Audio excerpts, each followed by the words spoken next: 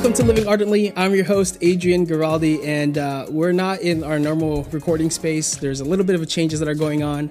I might be moving soon, so you might not see that recording space as much. But today we have an amazing guest, and we're going to be talking some really good stuff and a lot that's been happening in our world, and we're going to be able to talk about this and, get to know this guest a lot more. It's going to be great. So let's get into it.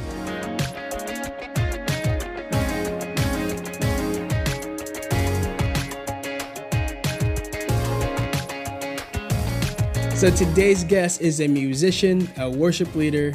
He's a husband and a father. He's 1/3 of Village Lights. Make sure you go follow them if you're not following them already.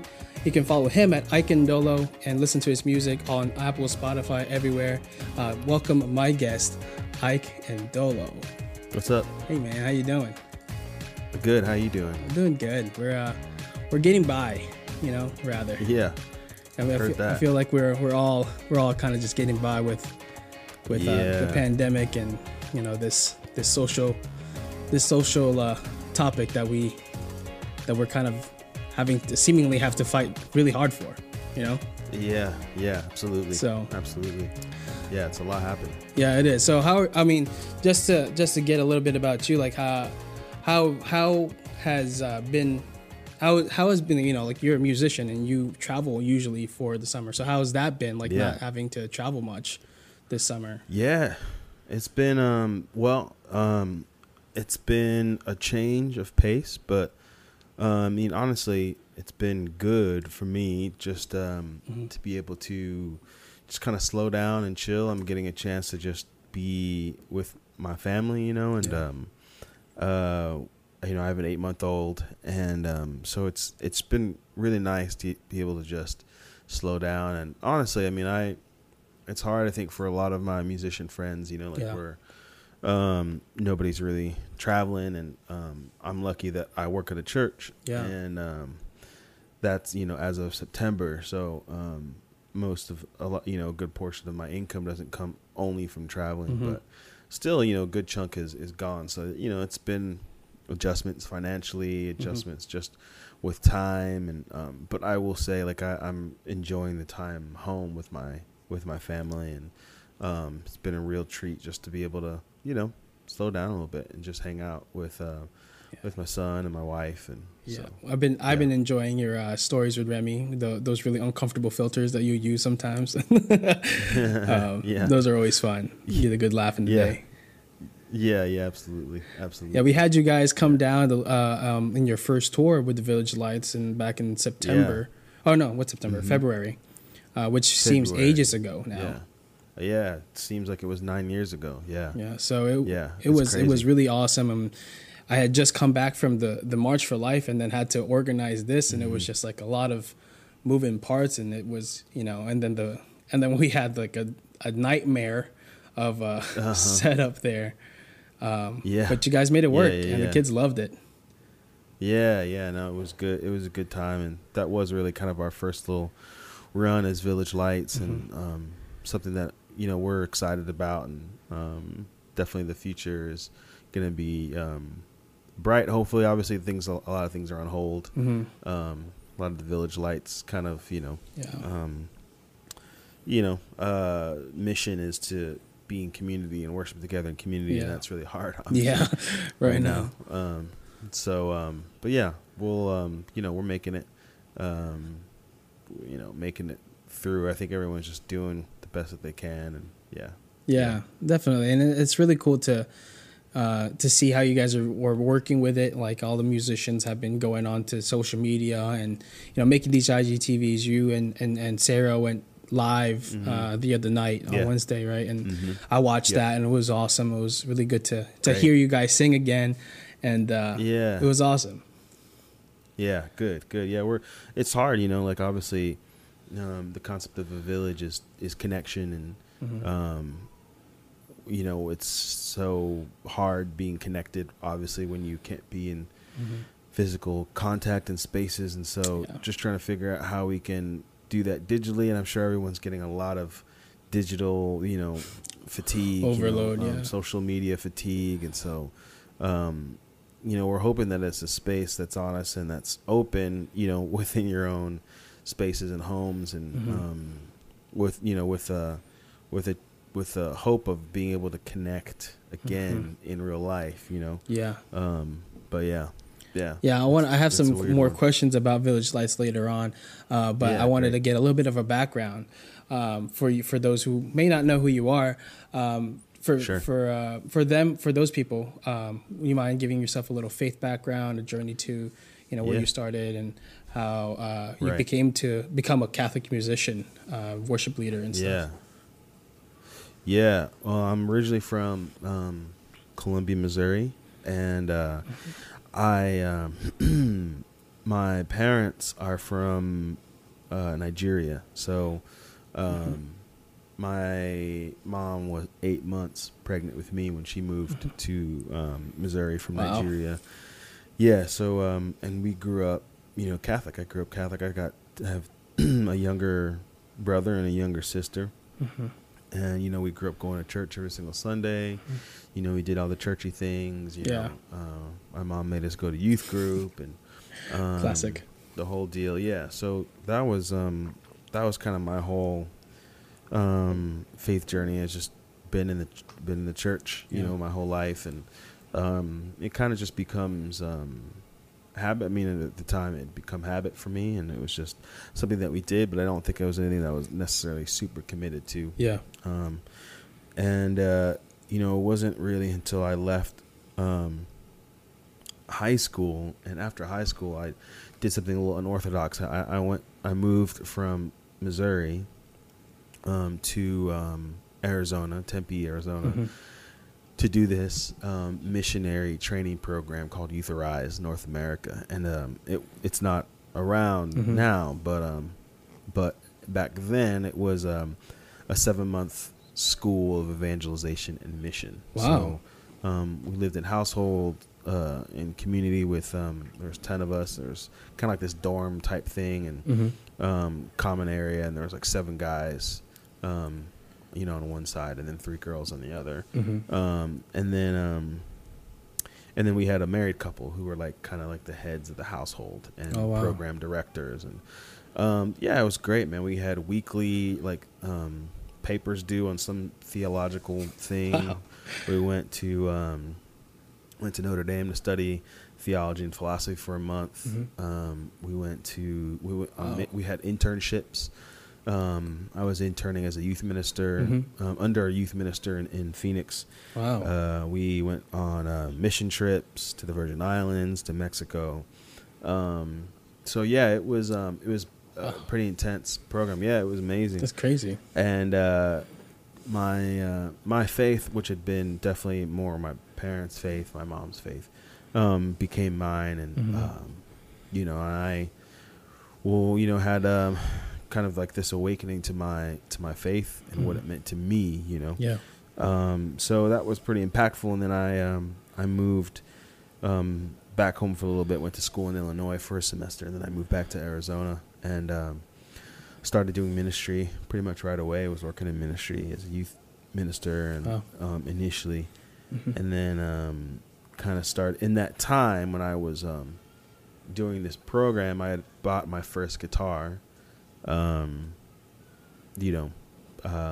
just because I wanted a guitar, and I took it to Arizona. Is it the one in the back there? No, it's long gone. I have no idea where it is. But I tried to I tried to learn how to play before this program, and then I moved, and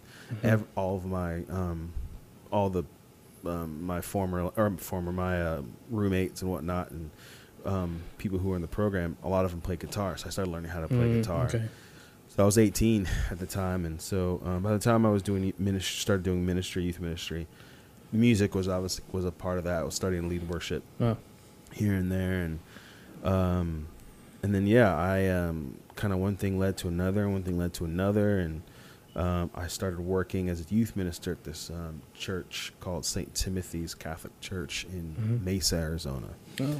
And it was where Life Teen was kind of born out of, and So it was there that I became really good friends with Tom Booth and Matt Maher, and I slowly they started kind of pulling me into the music side of things more, which was like completely a God thing, like I was just trying to do ministry and be faithful, and it was God that was like kind of leading me to where he wanted me. So that was cool thing. I remember one time I think I was doing like a conference or something, Life Team conference. It was a small conference at St. Tim's, and Tom Booth had asked me to do Mass with him, lead worship with him at Mass for one of the days, and I was there, and we were doing doing the Mass, and then in the middle or during the Sign of Peace, he takes my hand. He's like, I don't know why God brought you to St. Tim's, but it wasn't to do youth ministry. He's like, it was this. And I was like, in a parish that had like 3 stellar music directors, wow.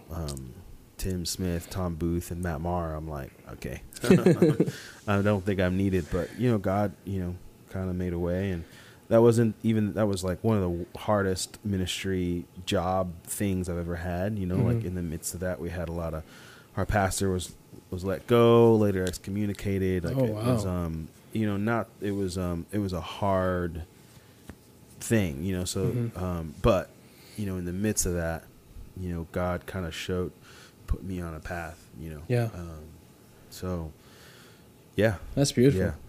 I didn't know any of that, but, that's awesome. I mean, God definitely, like God works like that in a lot of people's lives, and some people he works even more silently. And absolutely. And that's a blessing.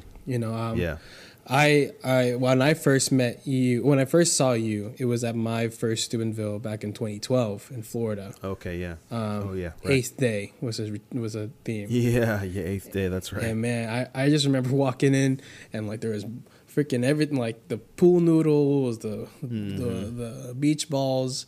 And then I heard the band, and you guys were singing the theme. Like that was the last year they had like a theme song for the conference, and that theme song, that was like, oh my gosh, what was going on here? And I was like, for the first time, and it was during adoration when you guys were singing "All the Poor and Powerless," where I officially like realized like I am like this. I am missing a lot in my life, with the combination of Chris Stefanik's talk, the men's talk, and all the things that I just didn't think I was doing that bad in. Right. It made me realize, in that time, that song, that's my conversion song, is what I usually say, is all the poor and powerless, and all the lost and lonely. I remember that's where I broke down in tears and realized like, wow, that is actually God. Either that's actually God or everybody here is lunatics. Yeah. And I was like, all right, that's definitely something I gotta make a decision for myself. And that's when that happened. So that song that when you guys were leading it, so like you guys lead worship so well, and it was such a blessing. And I remember that was like, always, I mean, music is always like, I feel like a communication from a soul to another soul, is what somebody once said to me. And you really get to understand somebody's hurt, somebody's pain through music. Yes. And so I think that's what drew me close to your music. You are very open with your heart in your songs, from Crook Soul to Your Table to all the songs that you've written. It's very open. You see your heart in the lyrics, Thank you. And, for me, even our Protestant brothers and sisters, that's their souls on like, even though they're using scripture sometimes, like their souls are on those things. And maybe sometimes their theology in the songs aren't always correct with, like in line with the Catholic, but still it's such a beautiful form of communication. So, first of all, just saying thank you to you and the musicians out there that are doing that. For sure. Because it's a blessing that I wish I had, that I was able to give with, but obviously that's not what I was called to do, and those who are sharing those gifts and gifted with that is an amazing thing. Amen.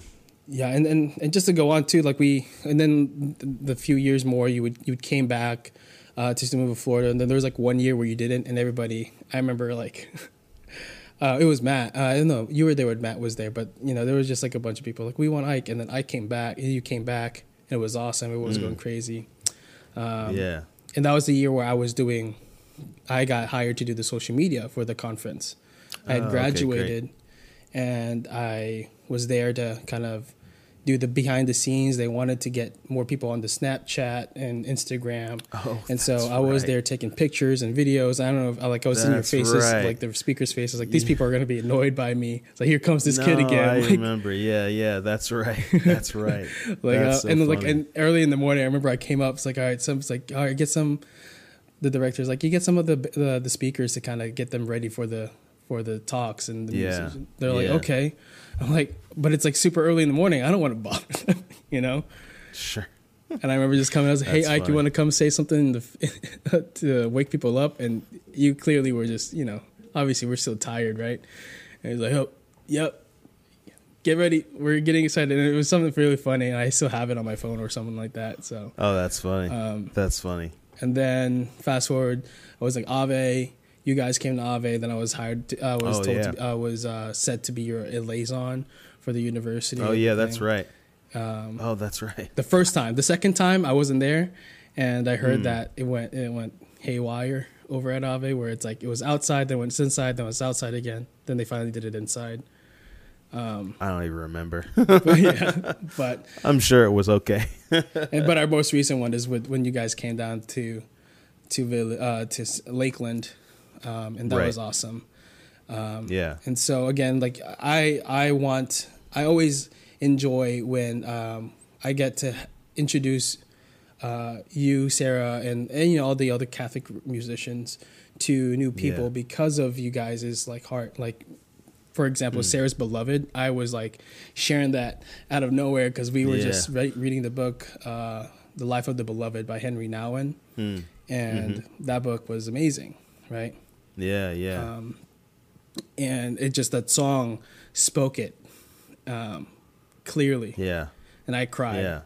And I was like, man. Oh, that's awesome. So, you know, with your music too, like on the way up here, I was listening to some of the songs, just kind of reminiscing on the music and it's always, like I said earlier, it's clear that your music always shares your heart, right? And so like, for you, when you're writing your music, and even now, like when you're sharing you're sharing these stories about, you know, why Black lives in fact do matter, right? You're unapologetic, and I can see that in your music too. And so it's nothing new, you know? Yeah. And I think it's just beautiful, even all the way back to some of your first albums, your first songs that you released. It's even in there. Yeah. And so can you speak on that a little bit, and as to what made you, you know, desire to just really, you know, the music process and writing, and what you just made you feel like you need to share your heart in such a vulnerable way? Sure. Yeah, I mean, I think as someone who leads worship a lot, but I'm not necessarily the best writer of worship music, and I think because I'm always trying to be as authentic as I can to where I'm at, you know, and where I'm at, I think a lot of times I'm constantly looking inside myself, trying to, I don't know, express or share what's in my heart, and the struggles and the pain, and then on top of that, seeing the world around me, you know, and trying to communicate what is happening around me as it filters through my heart, I guess you could say. And it's really the only way I know how to write music. I don't know if I know another way to write a song. And if I do write a song like that, it's flat, like it doesn't really go anywhere, or it's buried somewhere. If I just hop on and try to write it, it's like, oh, I need this song, and I think I did that before this last record. I tried to do that, one is gonna, like, I just need to make a worship record, like I need another Land of the Rising Sun, I need another, whatever, that I can sing at, like, conferences and whatnot. And so I was just heading down that road, and then I just kind of stopped. I was like, I just can't. That's just not where I'm at, Yeah. And so I rerouted, and then I started writing for Shine, my newest record, and one, it was a lot of the music that I was listening to at the time. Which I wanted to, which I loved and wanted to dive into. It's about, in the past I've always written songs about my depravity. I've always written about how I suck, I'm a sinner, and I think this is not terrible posture, but also it can be a little damaging to the soul if you're constantly in this, state of, I don't know how to say it. Mourning. It's almost like mourning, or even just like this, like really intense self-deprecating thing where you're like, like I just was super in that. And Shine was a record that I wanted to make, really just the title, which is very simple, but to acknowledge the goodness in me, to acknowledge the fact that I am loved in all of my faults and failures, and that it's not just about being loved, but that I have light, inside of me, and that, and that, and to let it shine through, if, for lack of a better word. And so, so I just decided to lay it kind of all out there as much as I could, and song form and poetry form, and like songs like Your Table are very direct. I share about my experiences being a black kid growing up in very white suburban spaces, and it sounds like when I share that, I think people, especially white people, don't even really think about it. They're like, oh, I guess I never really thought about it. Like, when I walked into a church, I saw white everywhere, white in the pews, white on the cross, white on the walls, white saints and white clergy. And I think there's this kind of common thing where he's like, well, we shouldn't see color. I'm like, I mean, that's weird. Yeah. Because you should see me, like you saying that you don't see color says that you don't see me. You don't see my blackness, which I love, which took a lot of time to love, you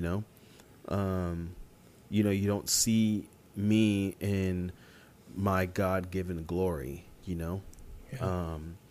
and I've been trying to lean into that a little bit more, that I'm not depraved. I'm not some, worm, but I'm loved and trusted and noble, and I think when you are a black person, Christian, going to white churches, whether it be Catholic, Lutheran, non-denominational, whatever it is, you don't really see yourself represented. It's almost as if you are a visitor to your faith. You're just a visit. And growing up as a black person in this country, my parents probably didn't experience that because they saw black in the pews, they saw black in the clergy. I'm not sure if they saw black saints, but whatever, it was a little bit more representative for them coming from Nigeria. For myself as a kid growing up, it's everywhere, not just in the churches, but in the media, in in the educational system, you know, like I didn't really have that many black teachers. I don't think I had any in my through elementary school, you know, clear till junior high, you know. And so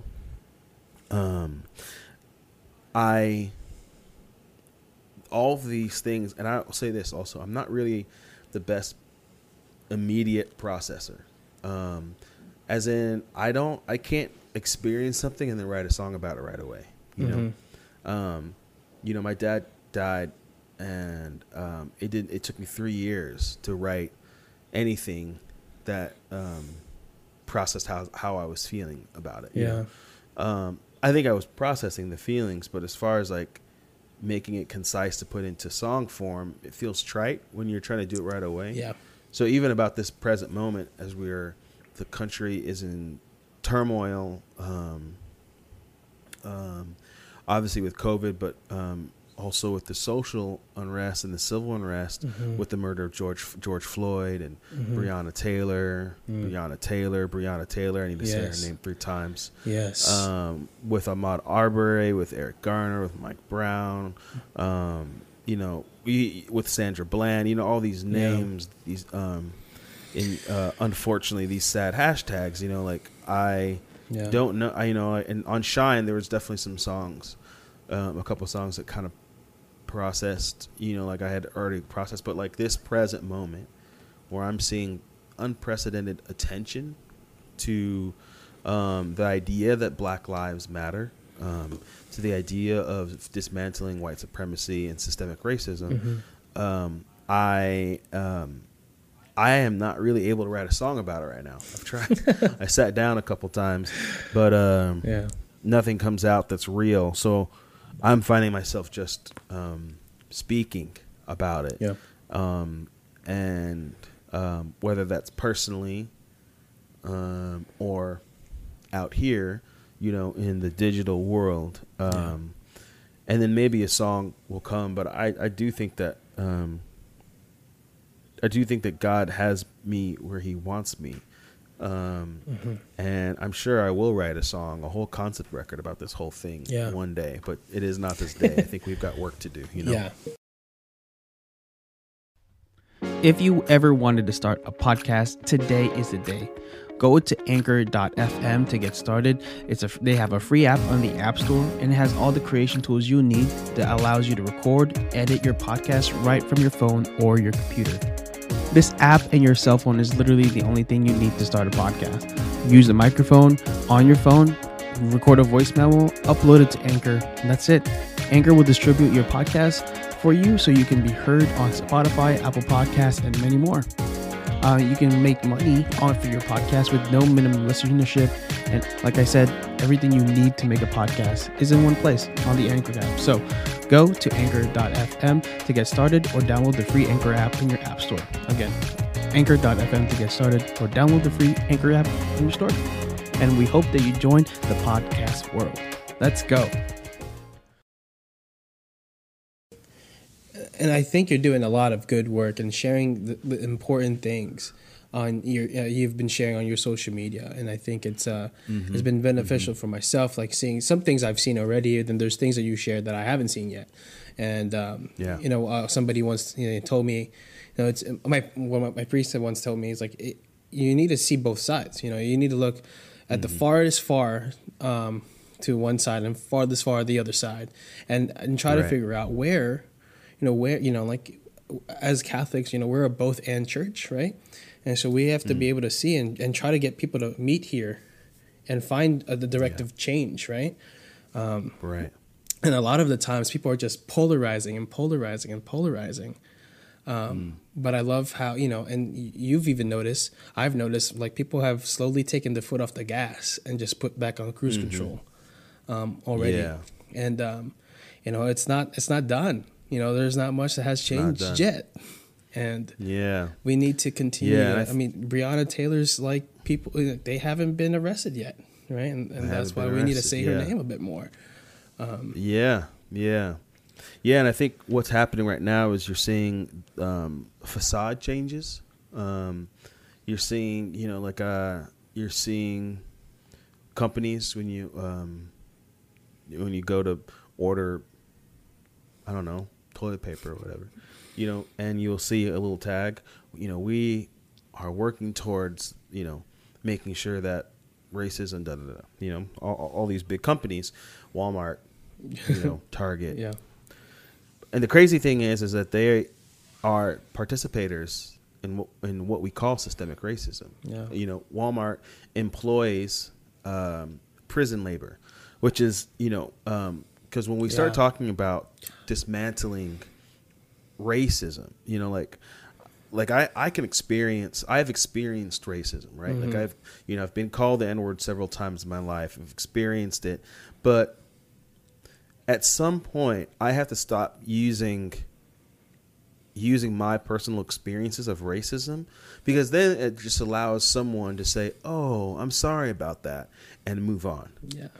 So what we're talking about is I can tell you my experiences, but which is honestly, it can be draining, because the response is, you almost sometimes don't even want a response, because I'm not really telling you my pain in order for you to say, "Oh, I'm sorry," and move on. At the same time, my story can be countered, right, by another black person. I could say that I've experienced racism, and then another black person can say, "Well, that he's lying. We're seeing this a lot." He's like, or not that they're lying, but I've never experienced that. And so what happens, right? So you have one person who's maybe trying to listen or not trying to listen. Yeah. They're frustrated because everyone keeps saying Black Lives Matter, and they're, talking about racism, and they're getting uncomfortable, and they're getting, fragile. And then all of a sudden, black person says, "Guys, it's okay. There is no racism. There is no systemic racism." And then what they do is they take that voice and finally take this voice. See, it doesn't exist. Yeah. And so for the first week or so, you didn't see a lot of these posts, because the people had their foot on the gas. They were going for it. And then slowly and surely, you have all these voices, which is, I'm not discounting, another black person's experience. If they didn't experience racism, that's fine. Mm-hmm. At the same time, the number that I'm 2 times as likely to be shot by a police officer than my white friends is not up for debate. Yeah. That's real.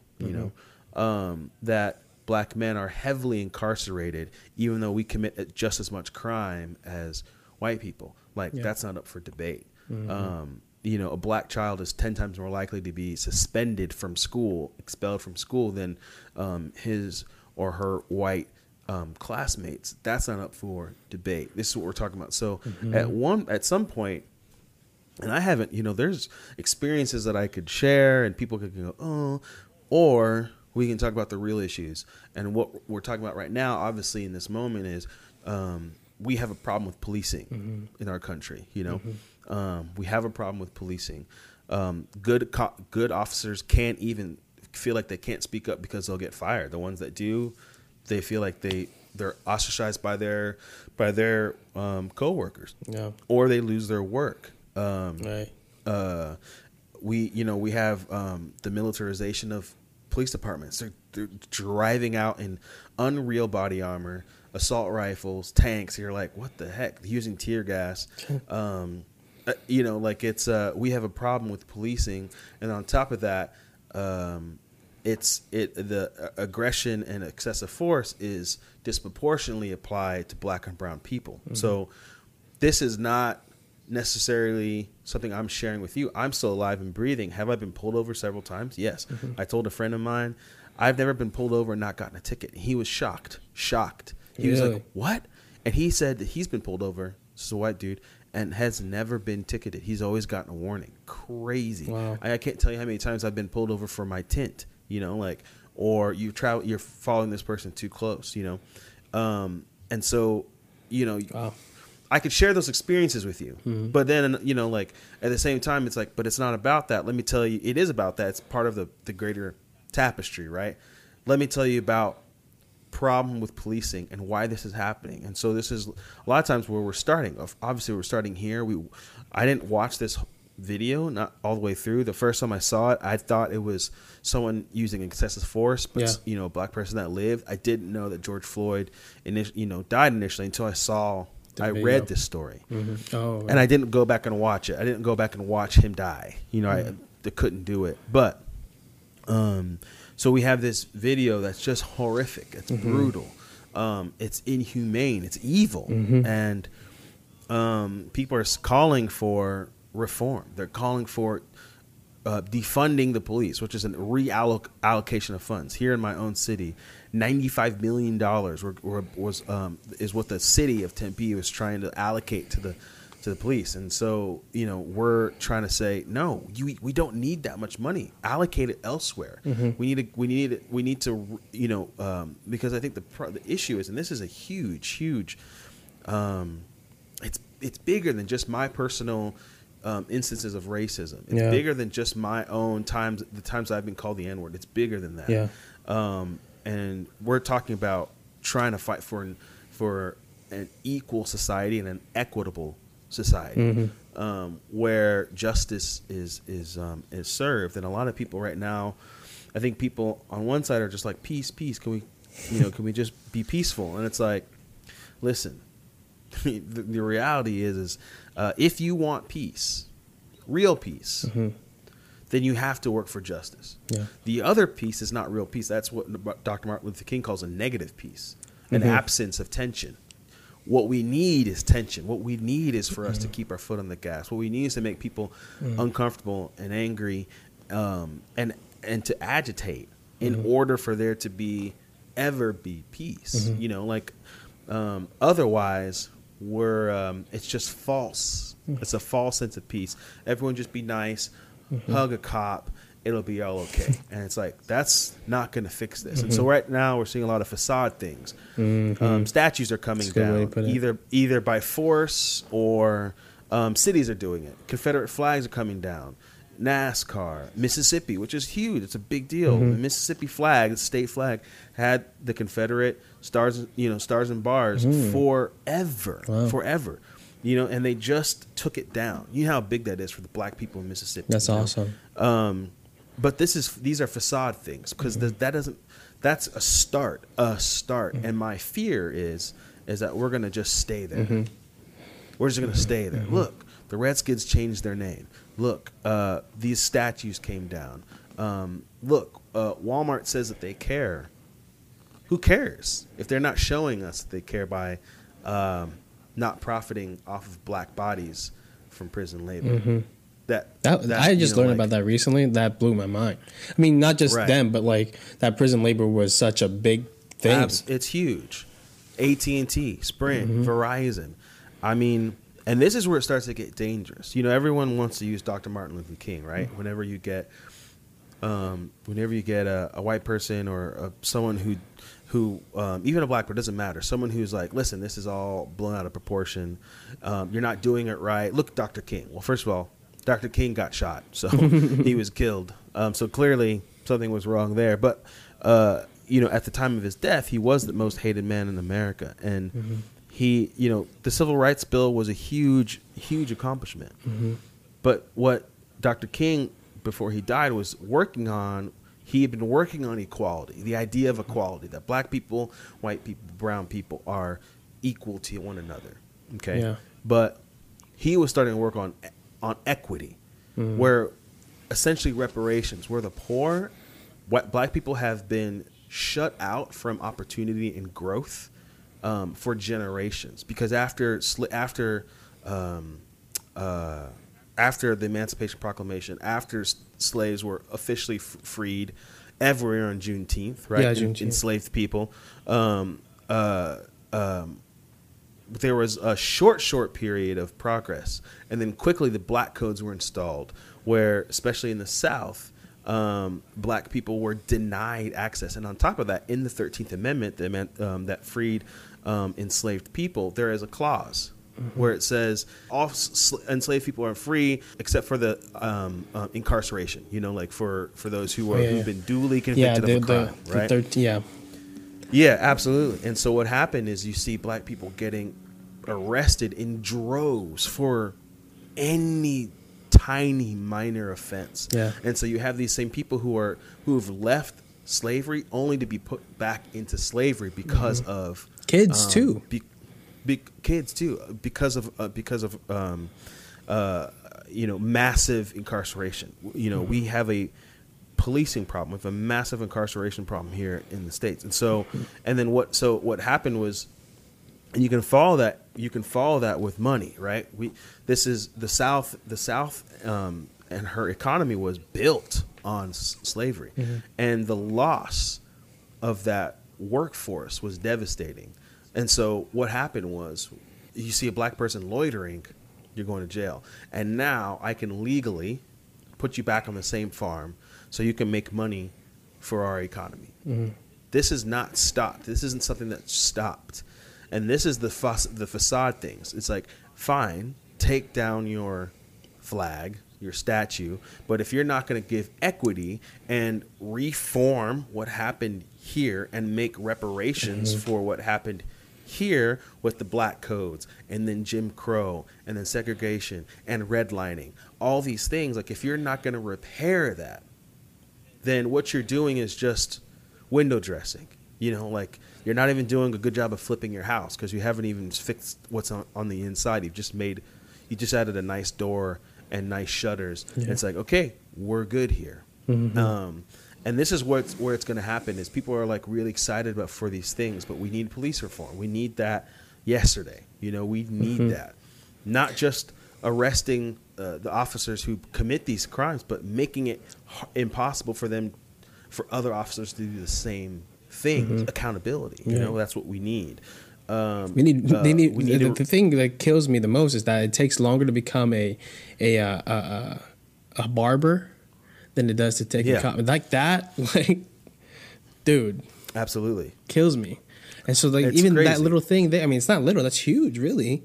But it's just huge. It's huge. You can some countries it takes years to become a police officer. And I understand the idea of policing, but here, especially in this country, we don't have a uniform hiring and training system, right? With all precincts within the country, So one place might be actually fairly decent, and then one place will be terrible. And what happens is a lot of times these cops who maybe have a lot of complaints or have done this, that, or the other thing can just go to another police department and get hired again. They just get passed. They just go wherever they want. Yep. It's dangerous stuff. And don't even get me started on the history of policing, in our country. And really it's just a continuation of slave catchers becoming cops. But, that's a whole nother... It's all kind of it's all in the same amalgamation of what we talk. The big thing which we could talk about is systemic racism. It's in our systems and it's in the very bones of our thing. And I read this somewhere, and I hate to steal this. I didn't come up with this, but a system can be racist without race. A system can be racist without racists. Does that make sense? Oh yeah. So like our system can run because it was set up this way, and it doesn't even have to have racists running it. It just is racist in its system. Does that make sense? Yeah. There's this quote from a similar thing. It was really good. I have to find it, but it was alluding to what you were saying. I don't know if you're talking about the same article that I'm referring to. I want to refer to real quick, but let me pull it up. An allegation of systemic racism requires us to make no claim whatsoever about the formal motives or beliefs of the individual judges or police officers. It is sufficient to merely identify policies and structures that inherently tend to cause or reinforce unjust racial disparities. Right. Absolutely. And he goes on Absolutely. there, and it's really great. Right. And it doesn't need for instance, there was 4 police officers, right, who were responsible as a part of George Floyd's death. Those 4 police officers might have been thinking very differently. Obviously, the man who murdered George Floyd, was thinking maybe differently than the person who's holding him or the person who's who knows.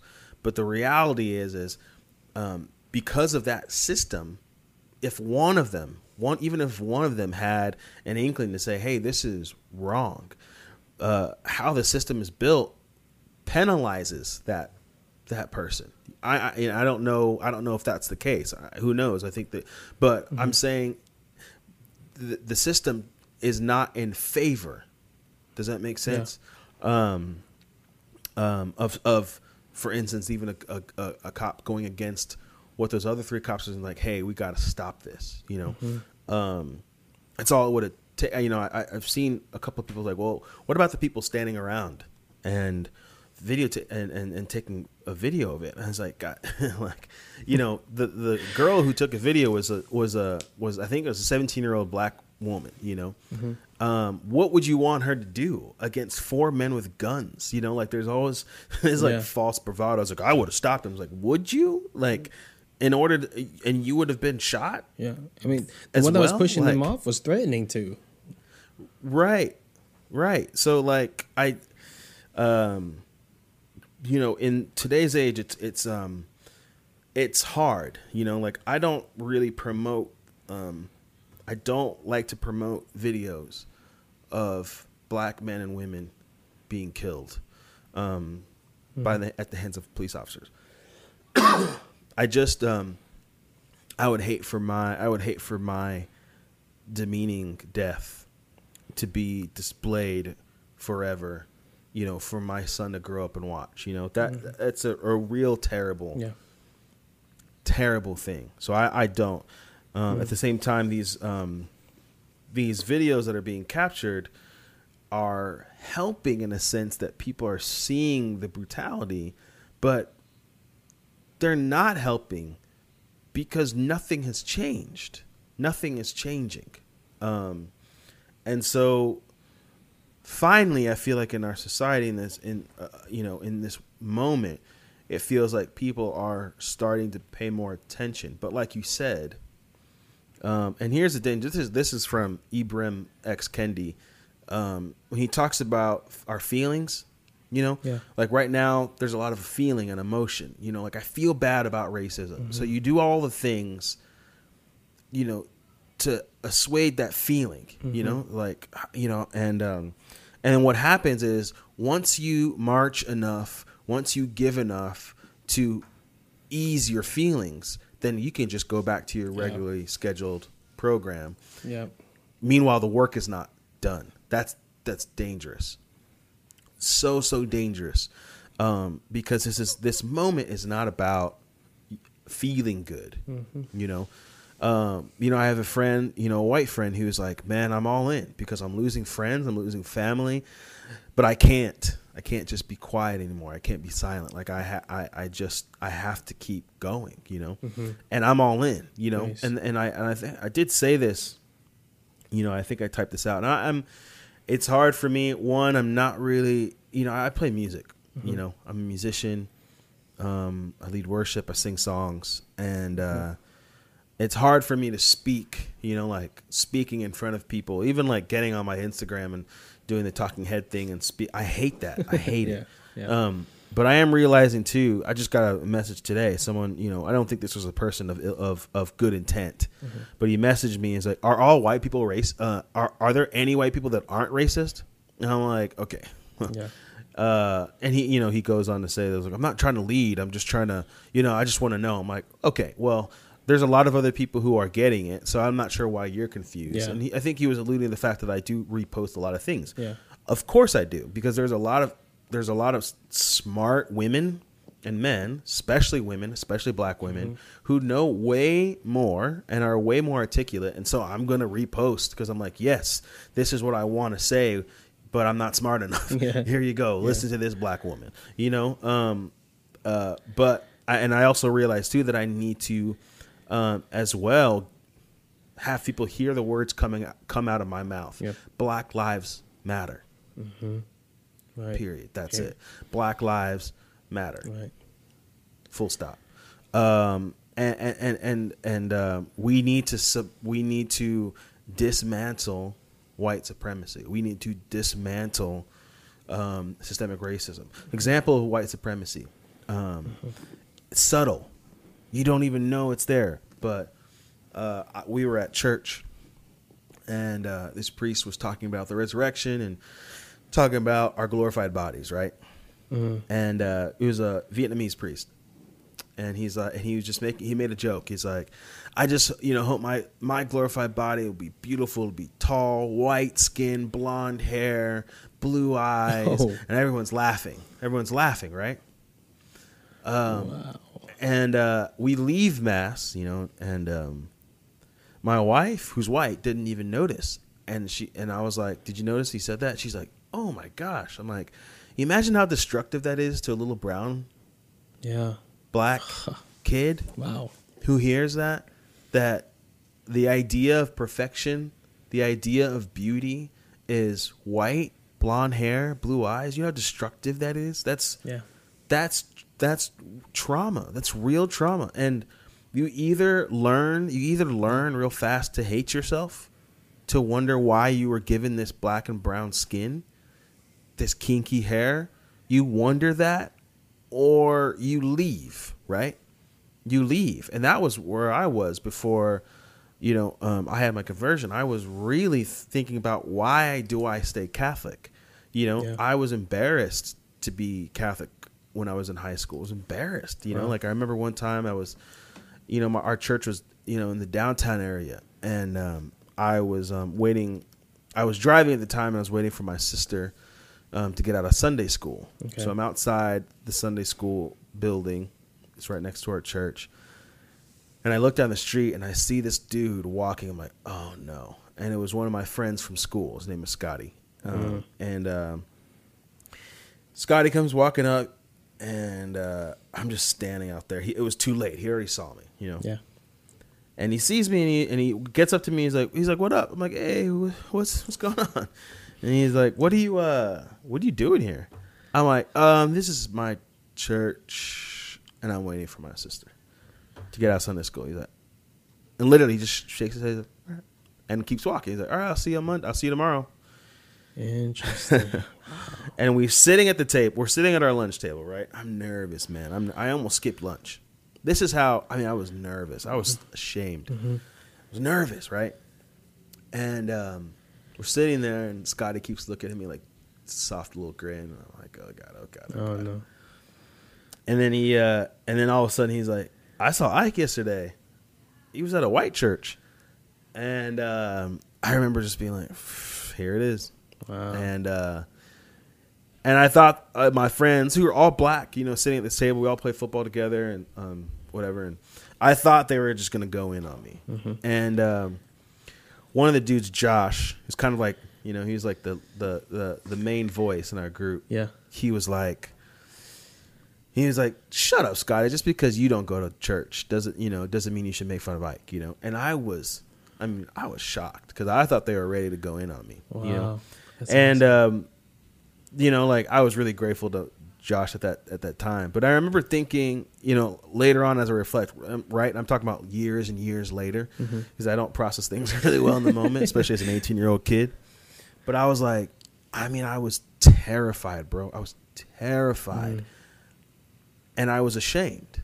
I was ashamed of going in this white church, And I was just always thinking, like, how come we couldn't just go to a black church? All my, my friends who go to church who are black, it seems like they're having a good time at their church. Our church is boring, And so I was ashamed of it, and a lot of it, I didn't feel like I belonged, and my church wasn't bad. Like we grew up in a small town in Missouri.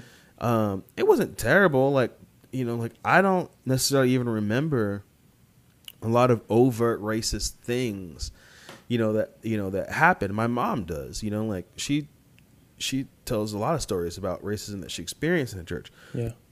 But when you're a kid, you're not really noticing it that much there. You're just noticing the fact that you feel like you don't belong. Yeah. And I felt like literally even though we went to this church every Sunday to the same mass, sat in the same space, it was always I always felt like we were on the outside. Always.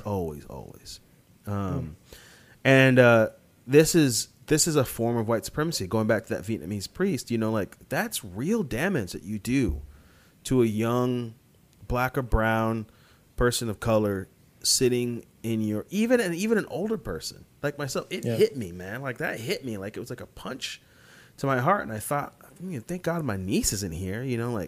Thank God my nephew isn't here. I was, it was like. It feels scary in a sense, and that this man who isn't even white, this is how insidious white supremacy is. Yeah, he's not white. He was Vietnamese, but the idea, that whiteness is the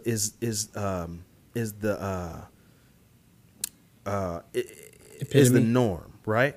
Yeah, the epitome that white features and white things are the what we should aspire to. I mean, that mentality is white supremacy. Yeah, it is white supremacy, and that is insidious. I don't know. That is, how do we dismantle that? I know that we could obviously do that within our homes. We're a biracial family. My wife is white. I'm black. Yeah. My son is biracial, depending on how light or dark he gets when he's older, we don't call President Obama our first biracial president. We call him our first black president. Yeah. And so, like even in our home, starting with the things that we let our son watch, to make sure he knows like, whiteness is not the standard. Yeah. That, and that who you are is beautiful, and you need to see that represented in what we put on the walls, what we let you watch, those kind of things. But then he'll go to school, then he'll go to church, and he'll go to school and he'll only study about black people one time a year in February. Yeah. And it's mostly about enslaved people. He'll go to church and he'll only learn about white Jesus, white Mary, white saints. Yeah. This is a problem.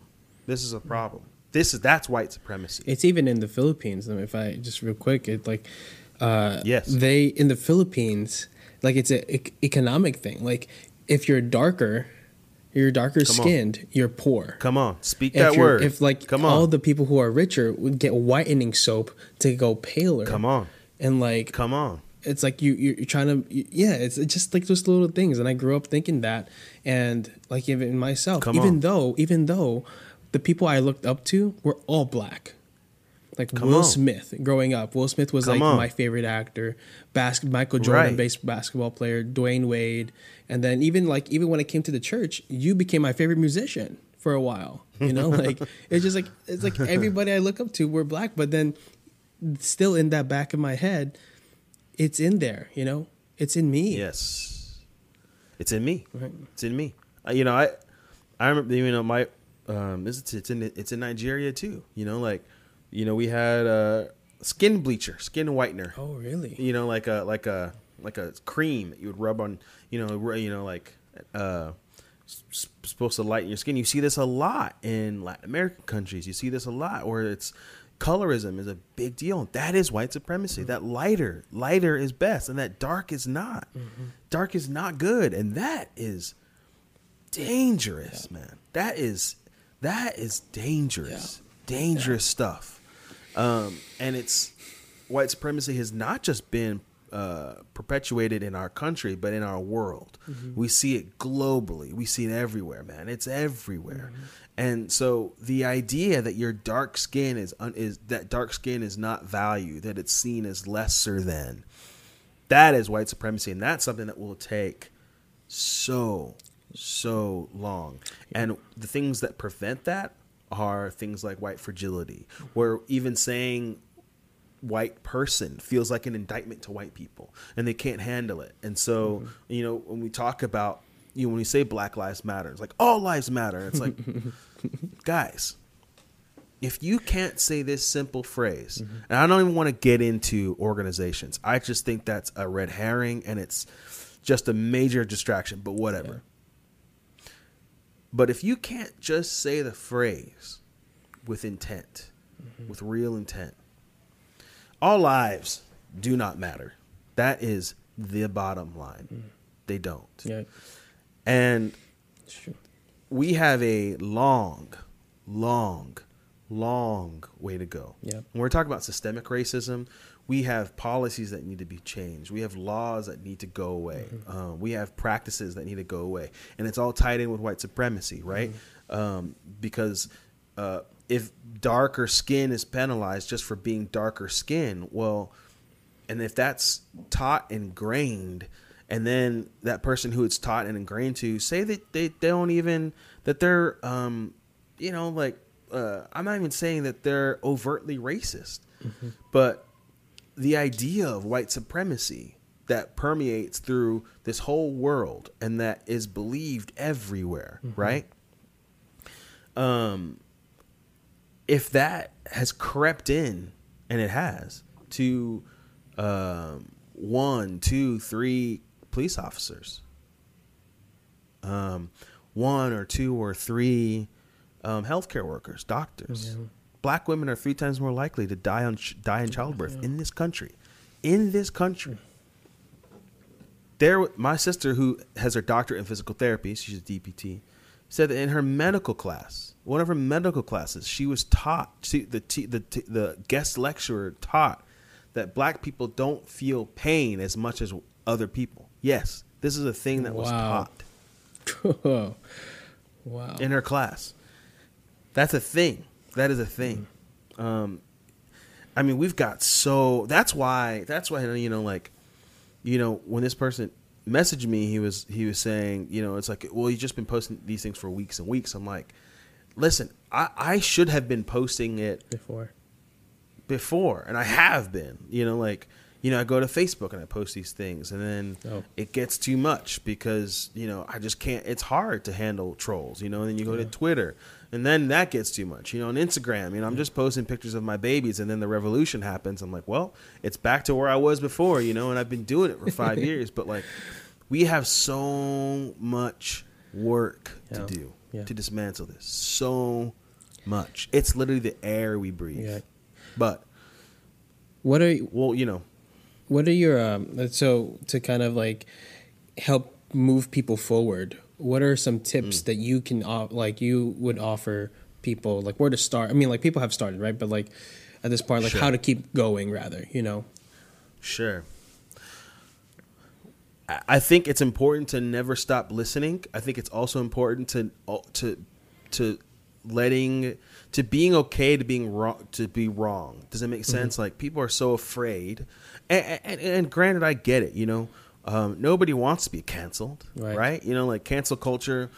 You know, I don't know if I have, you know, too strong of an opinion on it or not. Like, you know, people are like, well, this person's canceled. Man. Okay, but are they racist? You know, like, I don't know why you're trying to get me to care about this. You know, care about that. Like, you know, your repercussions are repercussions. But at the same time, you know, for instance, Louis Giglio and Lecrae and another pastor, they did this kind of like round table thing. I just watched the one clip, and Louis kind of talked about, you know, he's like, people have a hard time with white privilege, that word. Maybe we can change it to white blessing, and you know, people erupted, and rightly so. It was really dumb. It was dumb, you know, like, and he got on. He did another video and he apologized. I didn't watch the whole video, but he did sincerely apologize, you know, for what he said. You know, I don't hear people talking about Louis that much anymore. You know, like, you know, I've been off Twitter for a little bit, then I got back on, and you know, Twitter is you know, it's a funny piece. I'm off it can of that be place. hilarious. It can be hilarious, and it can be, you know, enraging and all the things. And it's, to me, it's kind of a beautiful mess. But, he kind of fell out of the news cycle. And I think why, or out of the things, because it's like, listen, man, apologize and move on. You were trying your best, but you did not hit the mark. So don't be afraid to try, don't be afraid to try. You can affect change, especially white people being allies in your own spaces. Yeah. Right. Places that people of color, black people, are not necessarily privy to. You have a responsibility and to speak up in those spaces, to confront your uncle who's racist, to confront that friend who won't stop saying these things. Like in those spaces, generally racist people who have latent racist things aren't, saying those things in front of black and brown people. They still are, but not necessarily. When we talk about the systemic, know your local government, get to know who your reps are, get to know what laws, get to know, when we talk about defunding the police, people are like, well, we need police officers. We're not saying some people are saying abolish the police. Yeah, I saw that. Defunding the police, and listen, you say abolish the police, and I'll just be straight up honest with you. If you're going to replace it with a better system, and this is what I think defunding the police is. So you're taking bloated police salaries. How come we were able to get? How come when protests started, police officers had riot gear, helmets, everything, tear gas ready? But when coronavirus hit, we didn't have PPE for any of our doctors. We didn't have masks. That's $15 as opposed to $500 for all that equipment that these militarized police officers are wearing. That's a good point. So look at your city's budget. Are they allocating tons of money to police officers where they could be going to social programs? What's happened is, and I don't want to get too deep into this, but what's happened is we see something that's wrong, and instead of trying to find out the root cause, we just want to beat it out of existence. And so we get a hammer, and we use a hammer for every single thing, and that's the police, right? So get to understand what it means to defund the police, and learn. I think that's the thing. Continue to learn, and don't be afraid to learn from everyone. There's this concept, I think, amongst Catholics and Christians is like, well, Black Lives Matter, so I'm not going to listen to anything that they say. Or this person, I'm not going to listen to anything they say. It's like, do you know how unchristian that is? Do you know how ungospel that is? Right. Like, oh, this person smells of the world, so I won't even, soil myself. Come on, get over yourself. That's a big thing. Get over yourself. Get used to being uncomfortable. My wife said that we did I don't remember. We did like a live something or another. She ended as like, get comfortable being uncomfortable. I'm sure that's not something that we made up, obviously, but that's, it's like, that's true. Sure. Be comfortable being uncomfortable, and boldness. And so I would say learning is huge. Just learn and be educated. And it doesn't necessarily have to come from your preferred news cycle. It doesn't have to come from Fox. It doesn't have to come from CNN. You can literally just do a Google search about hey, what's my local city? What's my city? What are they spending money on? Right. And if you see that there's a massive disparity between social programs and law enforcement, you should speak up. That's a big deal. Donate to things like Equal Justice Initiative and NAACP and Colors of Change. They're doing great work on the ground, and to try to dismantle, and as much as they can, to dismantle systemic racism.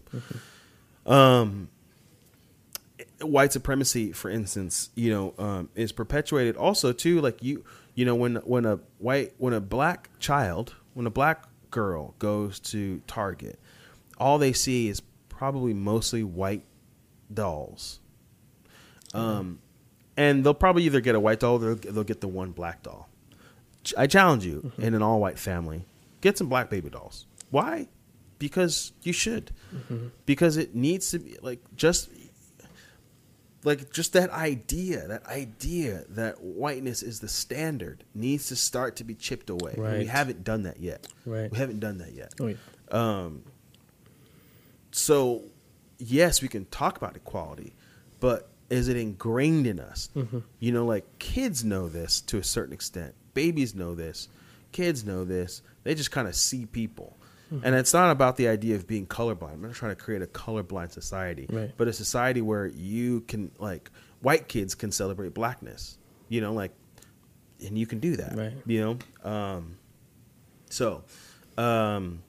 Yeah, I hope that made sense. No, yeah, it definitely did, and I love Education that. is And, education. those is are really big, helpful. you know? I mean, Don't those are stop things learning. that it's simple to do. They're not hard. They're things that can that you know, like there's so many. I mean, yeah, you can get resource overload. There's a ton of resources out there. Sure. What I've been doing is saving them. It's like I'll read. Like there's like probably Yeah. like 12 in my saved list right now that I need to go back and read. Yeah. But like Yeah. last night, I had an hour, and I watched like Yeah. use 30 of that hour to kind of Yeah. read what the things that I saved. You know. Absolutely. And pace yourself, you know, like, make sure that you're taking care of yourself as well, and pace yourself. And it can be overwhelming, but don't burn out, you know, don't burn out. Especially after the rage and the anger and the frustration and the feelings have moved on. It needs to be a dispassionate march towards equality and equity. And that is, the equity is huge, and it's not based on your feelings. It's not based on necessarily passion. It's just it needs to be just a steady march. Right. And I think what has happened in this country is we've done a lot of facade things. You know, most people don't go around saying the N-word or saying racial epithets to people.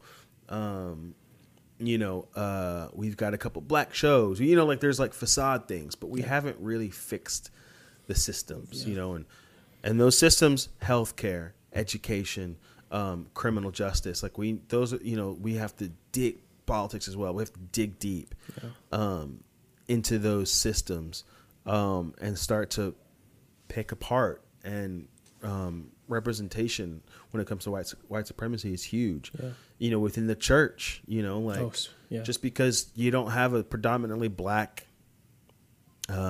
parish doesn't mean you can't have black saints up on your walls, you know, as statues. You know, like it's a little nuts that you know, like they're just kind of maybe marched out every once in a while during, you know, 1 month, you know, in a year, you know. Let them be a permanent fixture, right, in your white spaces. Blackness, aside from your entertainment, and your taking from, which is a whole other thing. You know, let them be in places of prominence. Right. Yeah. That's awesome. Yeah. No, that's great. I appreciate everything you've said today. It's huge, and I think it's important for, like you said, to keep listening. And hopefully, when you see this, you start listening to the podcast, that you've made it all the way through, that you didn't get angry and stop at some point. Because before we started recording, I told Ike, let's make this as uncomfortable as it needs to be. You know, not intentionally like to make people, but to call it out. You know, to make it not all butterflies and perfect and all, you know, cutesy and like, oh yeah, like you said, hug a cop and it's good. Like we're trying to continue to have traction and move forward, you know. And so what is one last thing I like to ask people, what is your message to those to your black brothers and sisters out there that who might be listening? What is your message to them, and how to keep on their hopes up in this time? You know, you are beautiful, you are valued, you are welcome, you are loved, you are celebrated. Take care of yourself. Take care of yourself. Breathe. Take a break. Take a bath. Don't